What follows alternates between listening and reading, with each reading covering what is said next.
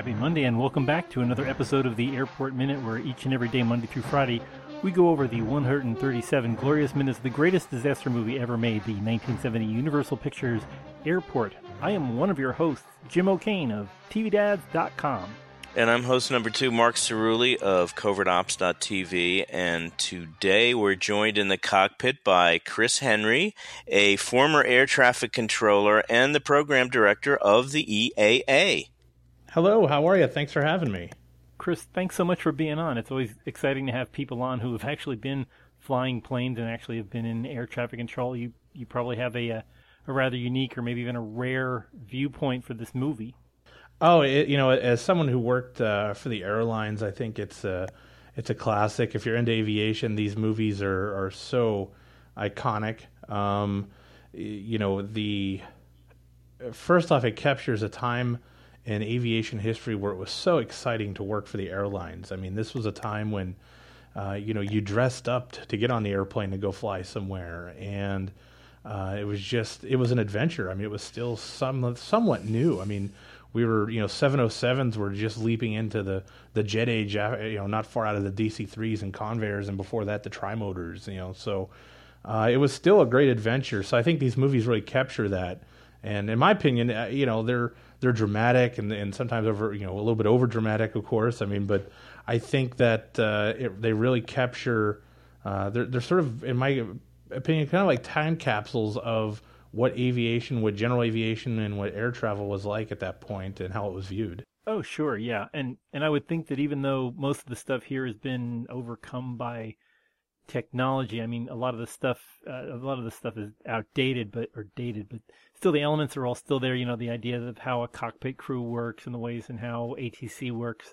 I mean, the technology may have changed, but still the day-to-day operations haven't changed much over all these decades, I would think. Did you ever have a stuffed Snoopy on your console when you were an air traffic controller?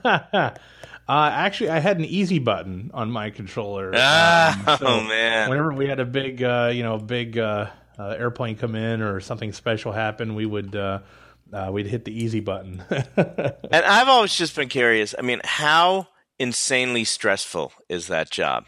Well, the days where it's severe clear and blue skies and there's no emergencies, it's actually pretty fun. It was actually a good time, and you enjoyed being busy. The more airplanes you got within reason, it was you enjoyed it. You enjoyed going to work, and it was a lot of fun. Now, on the days where the weather became an issue and snow was the thing that I hated the worst. So it's kind of funny that I've been invited into about this movie because there's a lot going on in a snowstorm. You've got reduced visibility. You have men and machines on the runways trying to clear the runways, and you still have arrivals and departures trying to get in and out. So, in my opinion, the most stressful time working at an airport is during a snowstorm right at night. Where were you based, Chris? Indianapolis, and I was born and raised in Pittsburgh, went to Indianapolis, and then Elkhart, Indiana as well. So up north, almost into the Michigan border. Wow. So in Elkhart, we had a lot of business jets, things like that, and it was stressful. Of course, Indy and Pitt, you had a lot of cargo, and Pittsburgh back when I was ramp control, it was.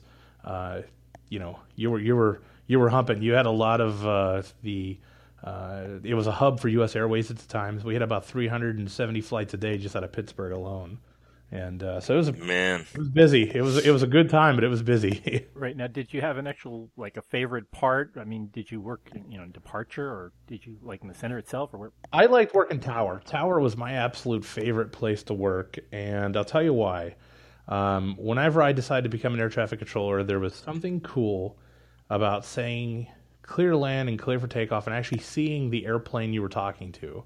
I'm an airplane nerd, and I enjoyed being able to. It's different when you're working approach or something and you're just seeing a dot, and it's like, wow, that's a P-51, but all you're looking at is a dot. It's cooler when you're up in the tower and you're like, wow, check out that P-51, and I enjoyed it, and when I went to the class, what they call a D airport, which was in Elkhart, I enjoyed it because you became part of the community where people, the same planes came in at the same time every night, and they actually would start calling you by your name on the radio. You'd you'd say you're clear to land, clear to land runway 27, and they come back and say, all right, clear to land, Chris, thanks a lot. And you really felt like you were part of that community. And that kind of echoes back to this movie where, it was a small community on that airport and everybody knew each other. You knew, that this person had a great reputation and was a good controller or a good pilot or so on. So, I really enjoyed the job. It was a lot of fun. What was your first day doing that like? I mean, did you have the jitters? I mean, I just couldn't imagine being responsible for, I was so used to emergencies working on the helicopters that my first day in a control tower, I was a little bit nervous just because I was responsible for everybody's separation and safety.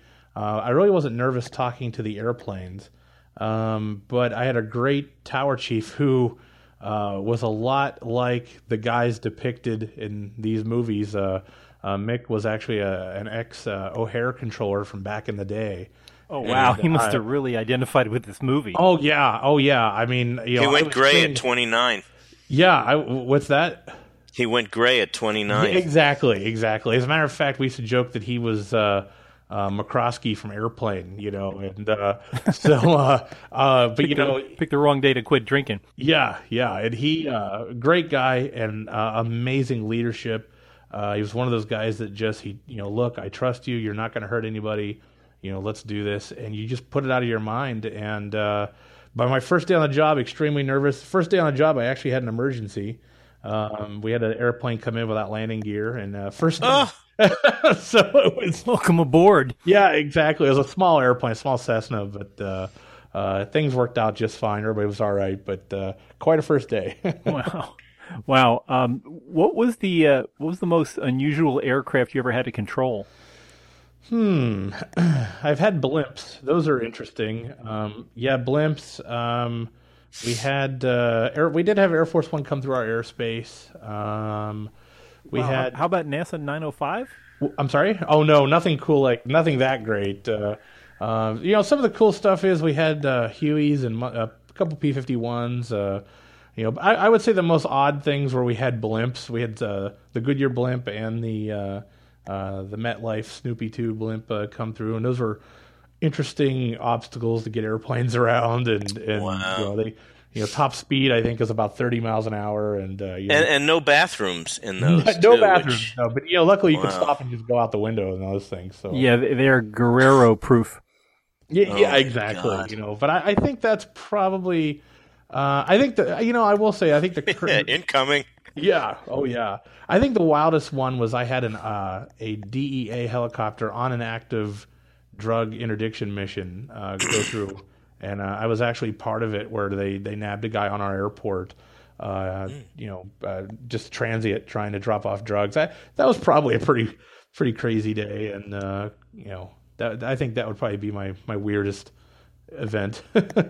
Now, when you were working there, you must have seen the technology change. I mean, going from the strips to the to the glass, displays and things like that. Yeah, when I started, it was especially when we were in radar sims and things like that, it was all paper strips. We had the old ARTS 3A radar system, and then it upgraded, and we had these full color radar scopes, and the technology definitely increased. We had better radios where we could really hear people better. We had something called a D-Bright, which was basically an extension of a radar scope, so we could see our airport up in the tower and use that for navigation and see where the airplanes are, rather than just back in the day they just somebody would call in and you would just say, okay, you're north of the field, we'll keep an eye out for you.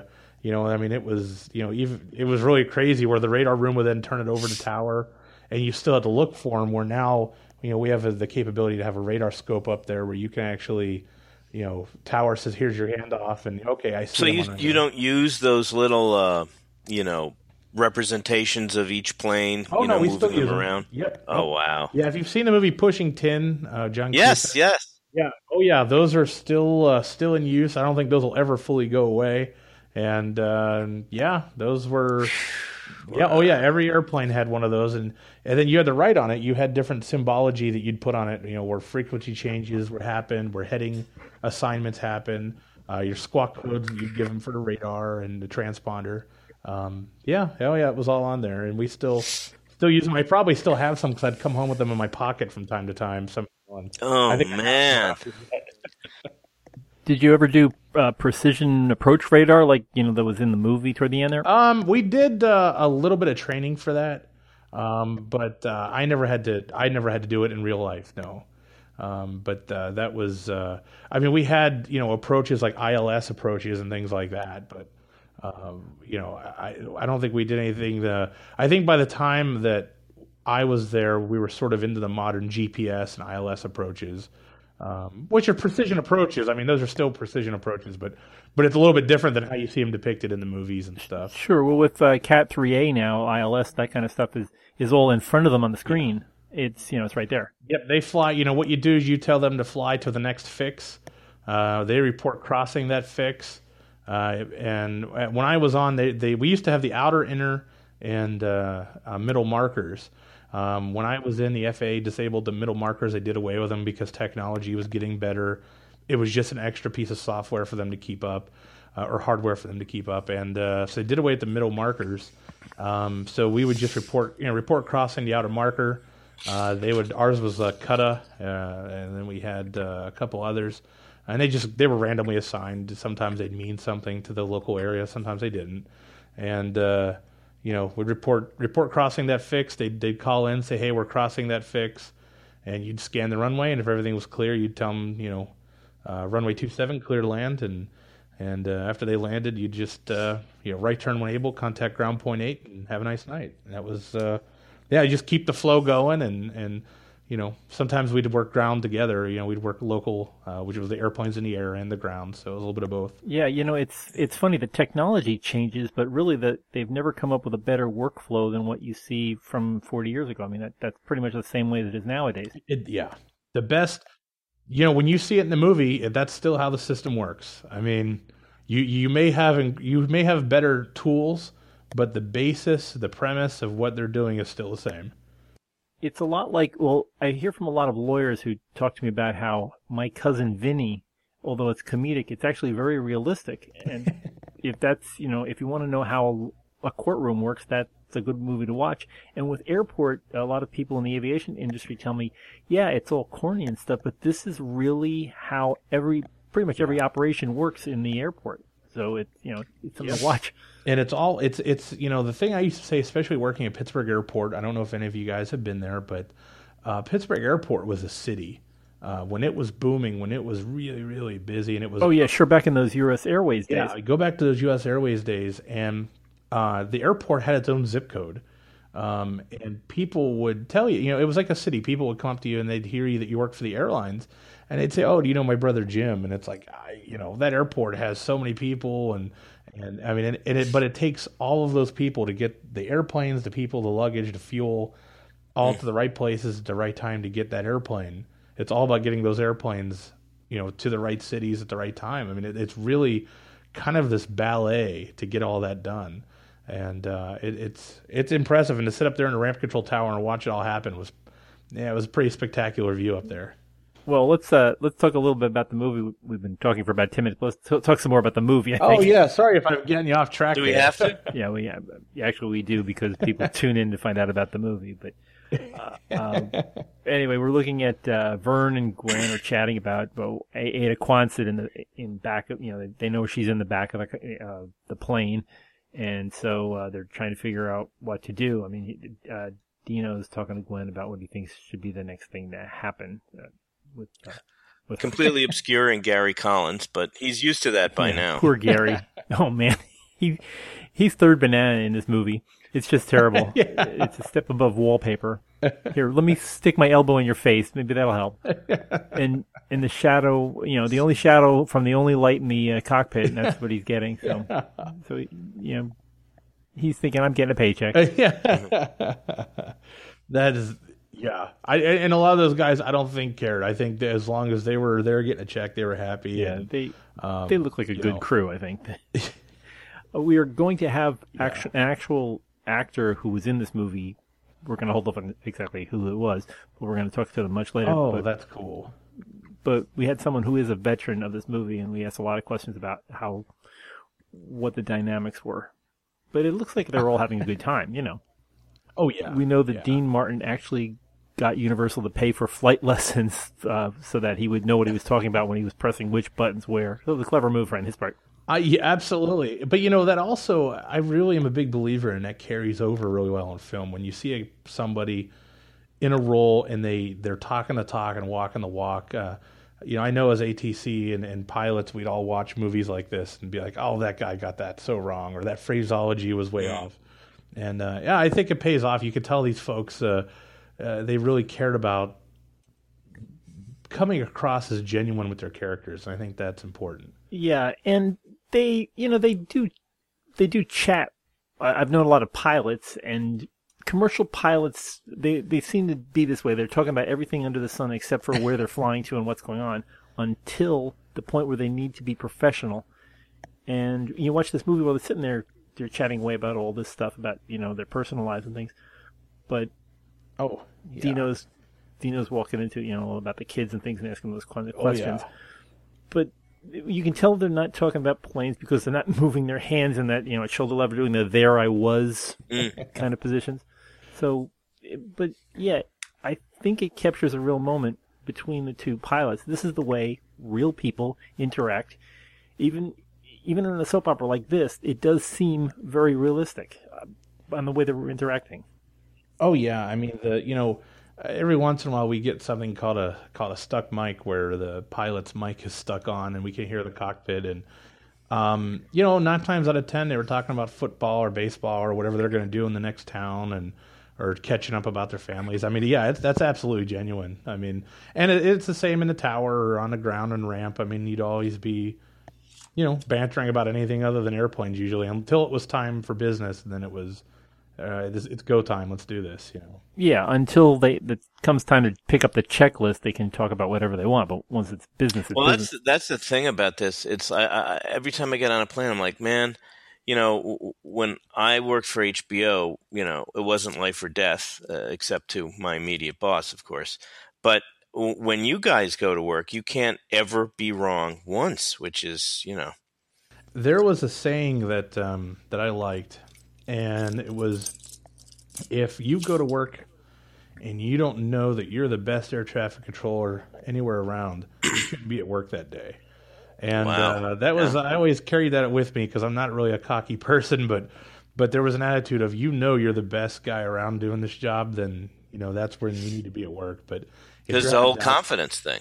Oh, yeah. If you're having doubts about, if you're a pilot and you're having doubts about the flight or the mission or the aircraft, don't be in that airplane. I mean, and that's so, yeah, you do want to carry a certain swagger. You want to have a opinion of nobody's going to do this job better than I am. And, you definitely carry that up there. You don't want to carry it to a level that you're cocky, but in your head, you want to be confident that you know what you're doing. And, I enjoyed being the troubleshooter. I tried to know the ins and outs of, if there was an emergency, boom, I'm going to do this, I'm going to do that. And I just had it canned where I was ready to go. So when there was an emergency, and there were, it was without even training. It was, okay, I know what to do, and let's start rolling. And I really prided myself on being the emergency guy and being comfortable handling them. Yeah, I would imagine that you have to push everything else that's in your life out of your head. You can't say to yourself, did I pay the electric bill? I got to pick up the kids at 7 o'clock, and I've got soccer practice, and I'm going to get in trouble if I don't do that. But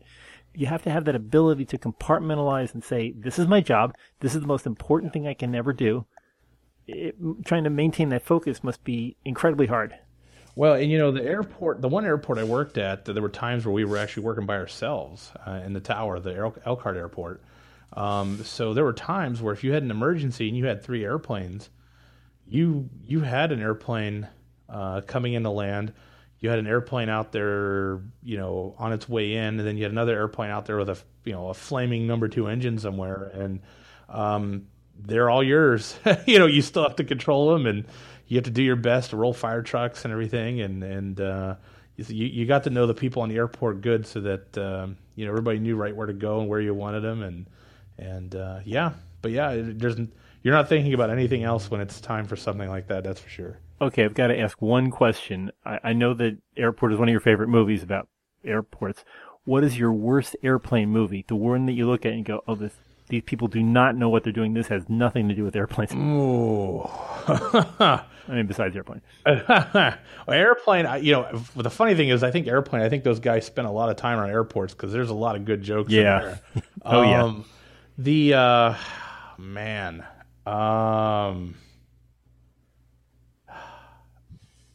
Let me think on that. Well, that's fine. Actually, we're running out of time in this episode, so let's pause here for the time being. Yeah, absolutely. I'll get you. We can come back tomorrow and talk about that. But I just want to let everybody know out there in our online community that we do have a lot of different venues for social media. If you'd like to comment some more about this particular episode or any other episode, let me just go through the list again. We've got Airport Minute on Twitter. We've got Airport Minute on Facebook, also the Airport Minute Commanders Club, where people come and chat about things that they've heard on the show. We've also got our great big website, airportminute.com, where you can find every episode, every back episode, and listen to all that. You can also get T-shirts there with Joe Petroni on them and a bunch of other things. We've got a... let's see. We've also, if you haven't seen the movie, and we're 76 minutes in, so you really should watch the movie. So go check out Amazon sales right there on our website, where you can order a copy and watch it in the next 5 minutes. Please also subscribe to our iTunes channel, where you can just go in Monday through Friday and get it delivered straight to your mobile device and listen to us all the time. But we will pick this up tomorrow, Tuesday, and we'll talk some more about a little lady with a pom-pom on her head, and we'll continue our flight of trans-global flight 2. But why don't you catch us here tomorrow, here on Tuesday on the Airport Minute. Good day. Bye-bye. See ya. Thanks for having me. Nice going, sweetheart. Remind me to send a thank you note to Mr. Boeing.